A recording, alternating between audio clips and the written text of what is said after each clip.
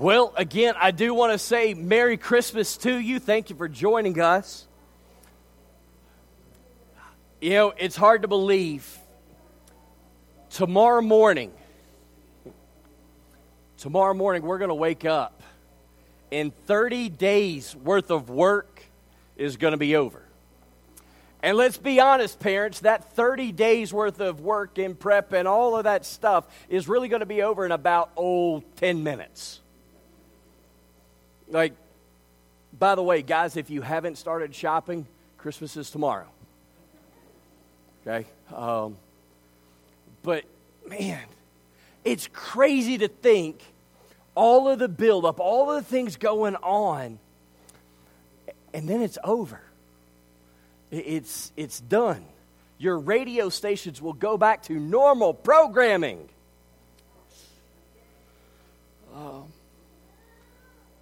But this evening, this final evening of preparation, God wants you to know that He desires for you to have the hope and the joy that's often sung about in Christmas songs. Not just one day out of the year, but every day of your life. You see, while Christmas Day is going to come and go tomorrow, really that first Christmas was the beginning of God's eternal plan set in motion. It was a plan that God is still orchestrating to this day. A plan that includes you and me. And not just those who go to church on a Christmas Eve, but those who seem the furthest from God. This is a plan that includes them. Now, what is this plan? Well, we're going to look at it from Luke chapter 2. I'm going to just start in verse 10, and I'm going to ask if you can, would you stand with me as we just honor God's word, and the scripture is going to be behind me. Luke chapter 2, verse 10 says, "And the angel said unto them, Fear not, for behold, I bring you good tidings of great joy, which shall be to all people. For unto you is born this day in the city of David a Savior, which is Christ the Lord. And this shall be a sign unto you. You shall find the babe wrapped in swaddling clothes, lying in a manger. And suddenly there was with the angel a multitude of the heavenly host, praising God and saying, Glory to God in the highest, and on earth peace, goodwill towards men." Let's pray together. Father, we just, again, want to come before you and want to say thank you. Because every day you show love and you show grace and mercy. And Lord, it's a special time that we celebrate that love and that grace here at Christmas. But God, you desire that we would live in that love and that grace every day. And so, Father, we pray that you would just speak to every heart and every life that is gathered in this place tonight. We ask this in Jesus' name. Amen. You may be seated. The one big thing for tonight, if you get nothing else out of the next 15 to 20 minutes, I hope you'll walk away knowing this. That Jesus' birth demonstrates that God fulfills His promise, that He loves all of mankind, and that He desires a relationship with each person. That you are important and that you matter. So why do we celebrate Christmas? Well, we celebrate it to remember who that baby was born in that manger nearly 2,000 years ago. Three things that just jump out of our text here. The first one is the baby is a fulfillment of God's promises. Now, the people of God, the nation of Israel, they had been given many, many promises from God over their time. And God had fulfilled many of them. However, by the time the Christmas story unfolds, it's been about 400 years since God had sent a prophet to the nation of Israel. God's chosen people, the ones that He promised to use and be blessed in all of the world. And for 400 years, they felt like they had never heard from God. They probably wondered, is God done with us? Does God no longer love me? Have I finally made such a big mistake in my life that God has just washed His hand of me and walked away from me? My guess is there's probably some of you tonight that feel that way. You see, the world loves to beat us down. The world loves to remind us every mistake that we make. It loves to tell us that unless you look like this or have this education or have this amount of money, then you just don't matter. Maybe you love God. Maybe you have been praying and praying and praying for God to move in a situation, but you find yourself tonight, you talk about the joy of Christmas, and you're going, you know what, man, I just don't feel that joy.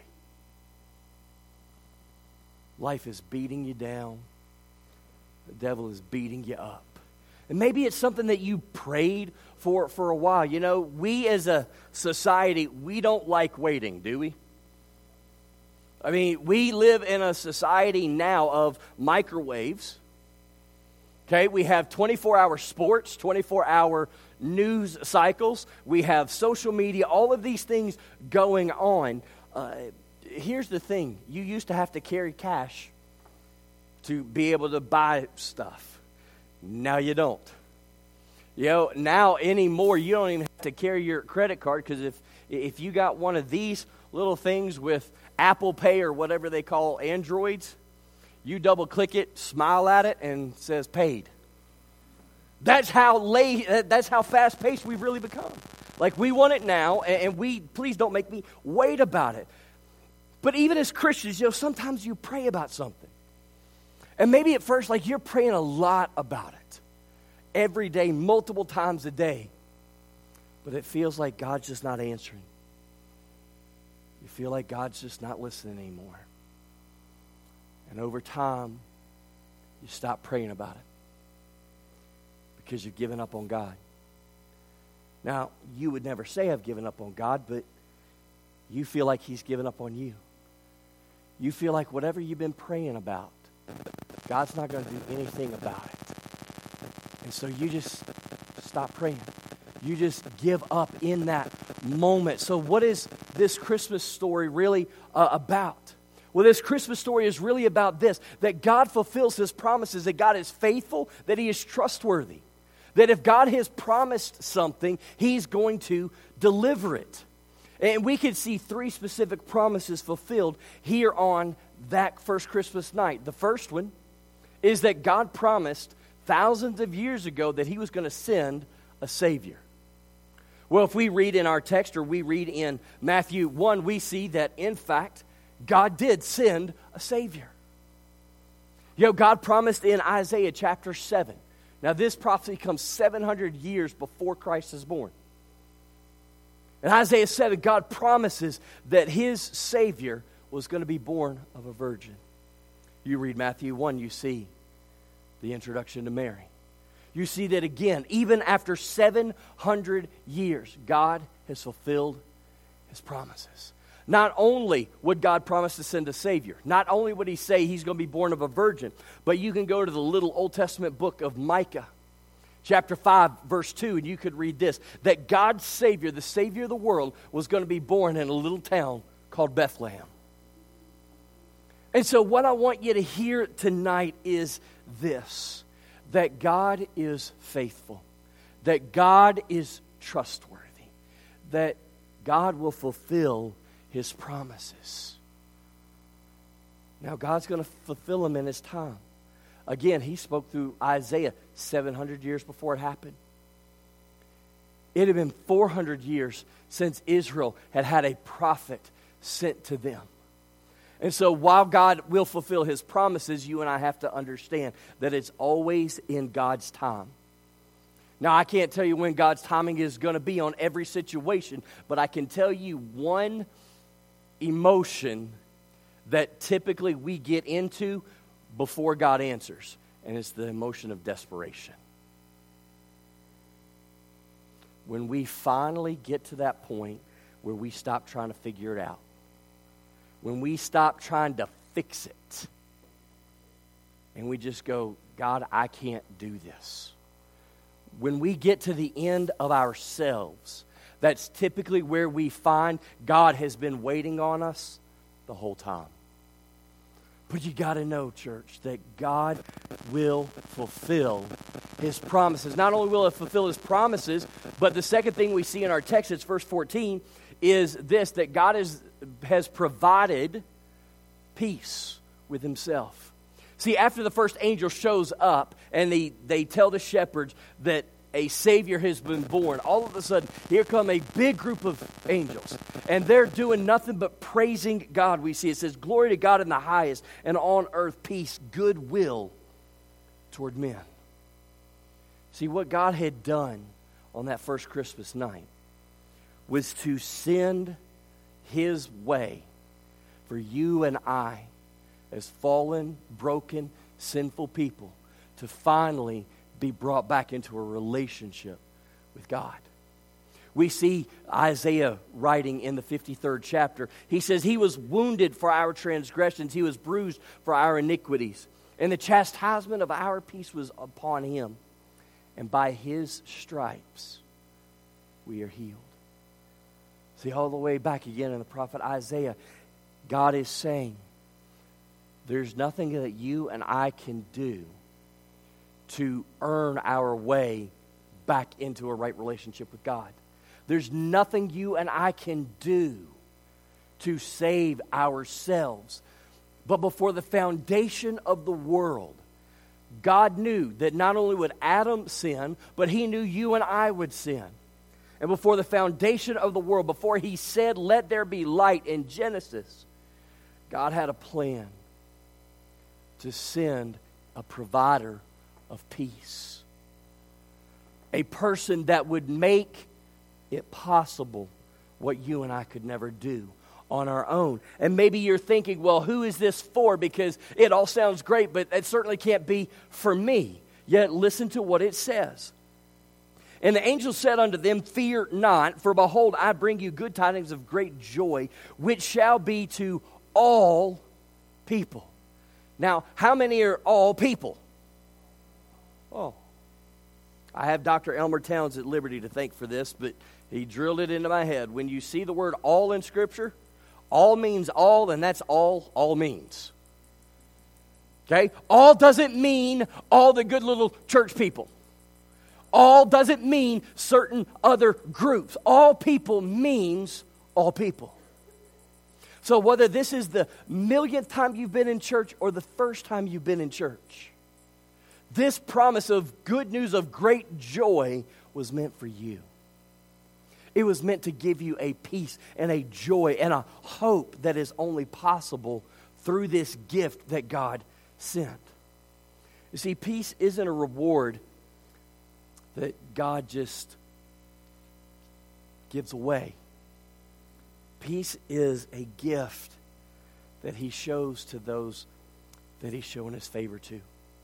And really that end of that verse when it says of great joy, peace, and goodwill towards men, that goodwill is God's grace. See, because of God's grace, He is offering you peace. See, that child that we celebrate at Christmas, He came for a very specific purpose. He didn't come for presents. He didn't come for lights. He came to lay His life down on a cross. Not for a thing that He had ever done, but everything that you and I have ever done in our life. You know, we often think that this is too great to be true. We think, oh, certainly that applies to other people. You don't know the mistakes I've made. You don't know the wrong roads I've gone down. To which I say to you, you don't know the roads I've gone down. You don't know the mistakes I've made. But I do know this, what Romans chapter 5 and verse 20 tells us is this, that where sin did abound, grace did abound much more. In other words, you cannot out-sin the grace of God. That's good news. But the issue is you and I cannot earn this grace. We cannot earn our peace with God. Rather, we have to accept it by faith. That I can't do it, but Jesus did it on my behalf. And He didn't wait for me to clean my life up. He didn't wait for me to become, quote unquote, a good person. No. See, Romans 5:8 tells us that God demonstrated His love toward us, and that while we were yet sinners, Christ died for us. When you and I were at our worst, God gave us His best. Not only does he fulfill his promises, not only does this baby provide peace with God, but the third thing we see in this text, again, verse 14, is this: the baby is proof of God's love and grace. Again, while Christmas is a time of joy and celebration for a lot of people, some of you walked in with a 2-ton weight on your shoulder tonight. Some of you are suffering in silence. You're carrying around a load. Maybe it's because a relationship went south. Maybe it's because somebody that you know is suffering. But tonight you're questioning, does God really love me? And if God loves me, why does he allow me to go through this? How could this happen? See, the story of Christmas actually answers both of our questions, because again, in verse 10, it says that it will be for all people. See, God made everything perfect. Adam and Eve and everyone after him messed it up. But God didn't give up.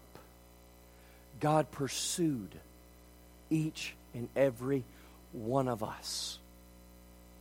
And tonight, maybe you've been running from God for a long time.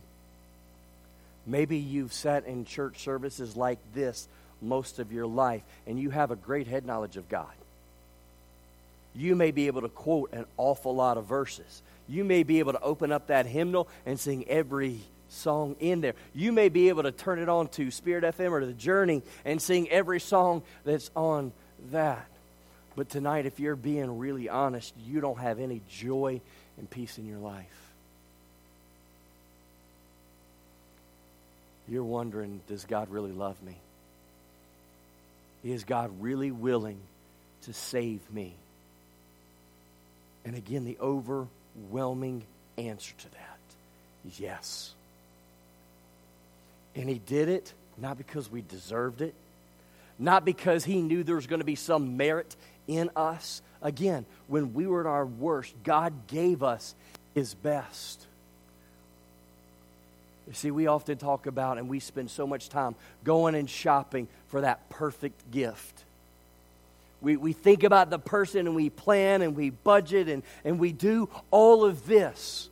But we count the cost, and we go, well, listen, I love them, but I can only afford this much, so I'm going to have to stay within this financial parameters. Yet that never entered God's mind.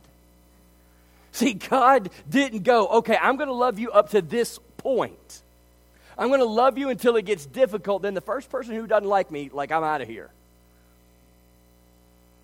God loved the rebels all the way to the cross. That's why we sing, one of my favorite hymns is Jesus Paid It All. See, Jesus knew when he left the glory of heaven, he knew why he was coming. He knew that the vast majority of people weren't going to love him. He knew he was going to be rejected by people close to him.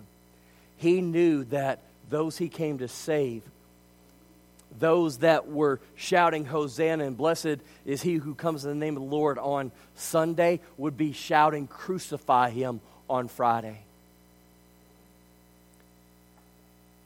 And he came willingly. And he came lovingly because there was no other way.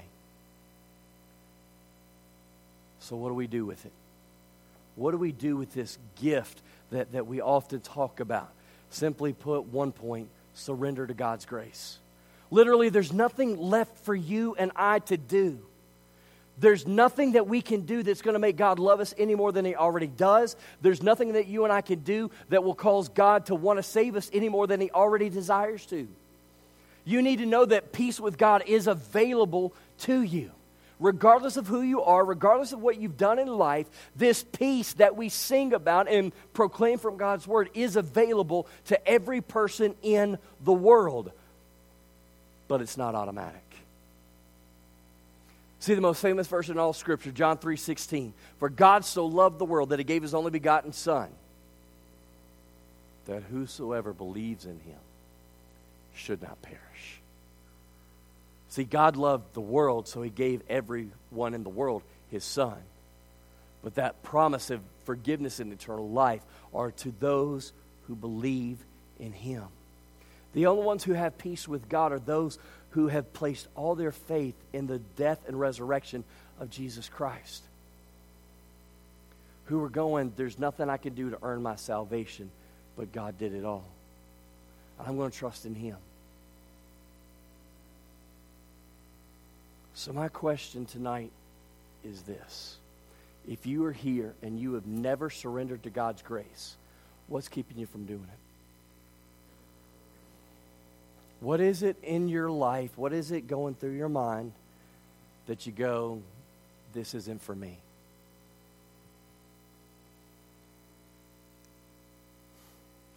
You don't have to have your life together. You know, when Jesus found me, my life was a mess. You know what my life is? It's a mess that God's making into a masterpiece. I don't have it figured out. You can ask my wife. You can ask my 4 kids. I still mess up every single day. And not one time does God go, I'm done with you. I'm out. His love continues to pursue us even to the depths of hell. Because he said, we're worth that. He desires that glory, that relationship. So the Bible says, in order for us to have this peace, we have to believe a few things. The first one is that we have to believe that we're sinners. That is, that we have rejected God's grace. That we have been trying to be good enough, trying to get ourselves into heaven on our own merit. See, Scripture says, for all have sinned and come short of the glory of God. And this isn't just about, all right, you got cut off in traffic and you laid on the horn at somebody. This isn't that you lost your cool because, well, the crazy crowd's shopping.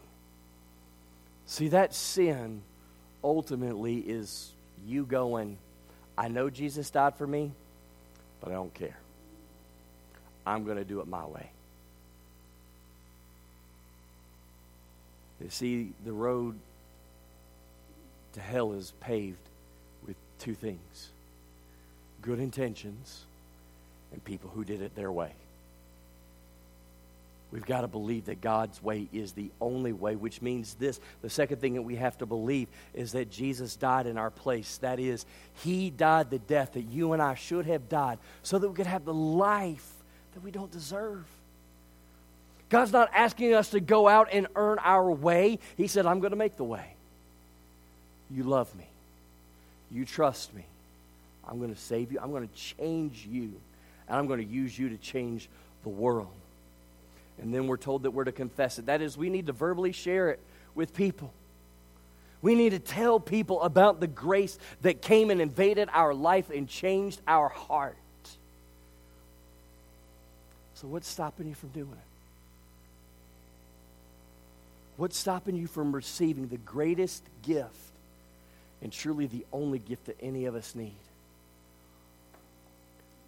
My prayer is tonight as we continue to move through this service, it's very simple. That if you have never trusted in Christ, that tonight's going to be that night. That you would seek me out after the service. There's about 15 to 20 other people in here that would love to just sit down and talk to you about Jesus. Maybe you're going, I'm not really sure I'm ready to make that decision, but I do have some questions. I'd love to sit down and talk with you. Listen, I have nothing more important than to share with you the one thing that has eternally changed my life. And there are other people who would love to do that. My prayer is you're going to do it before you leave. But if you leave this place and you got questions, I hope you'll reach out to us. You can call the church phone. Probably on the bulletin there's some contact information. If not, here it is, Pastor Justin at westlakebaptist.org. That's an email that goes straight to my phone. If you got a question, if there's something that I could do, something this church can pray for you about, I hope you'll send that message. We don't want anything from you other than this, to know that you are a child of God. Because that's the greatest gift. That's the greatest treasure. That's the greatest assurance you can ever have in this life. And we want to share how.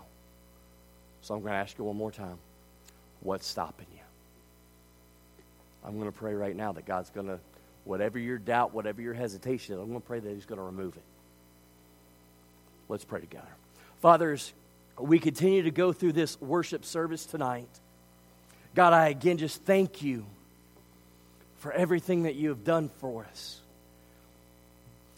God, I look back over my life, and for so long, I ran away from you. For so long, I just tried to go through those motions to appease my conscience. Yet, God, I thank you that you never stopped pursuing me. That you continue to come at me with your love and your grace. And that when you found me, God, you began to change my heart and my life. No, I'm not the man I should be, but praise God, I'm not the man I used to be. And God, I praise you for everybody that's got that same testimony tonight. But God, I know that you still desire to save more.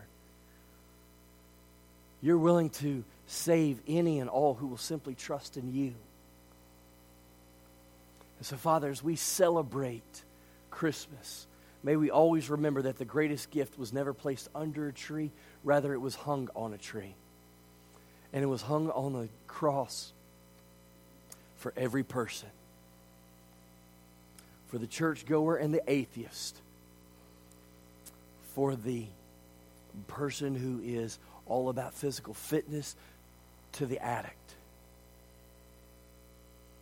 That truly the cross is the answer for whatever problems we are facing.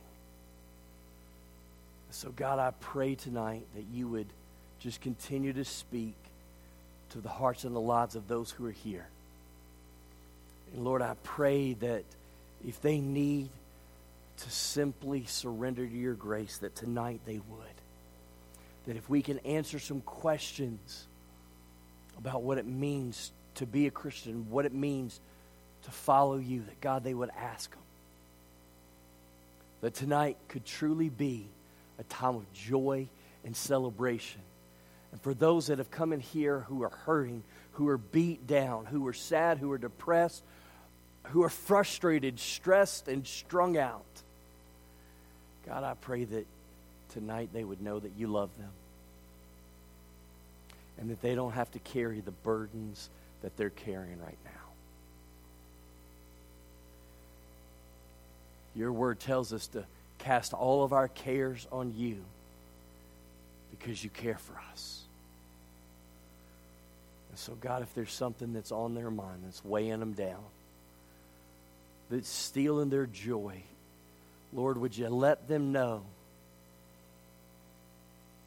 that there is hope, that there's joy, that there is peace that can be found in you tonight. Help them to cry out to you even in the quietness of this moment.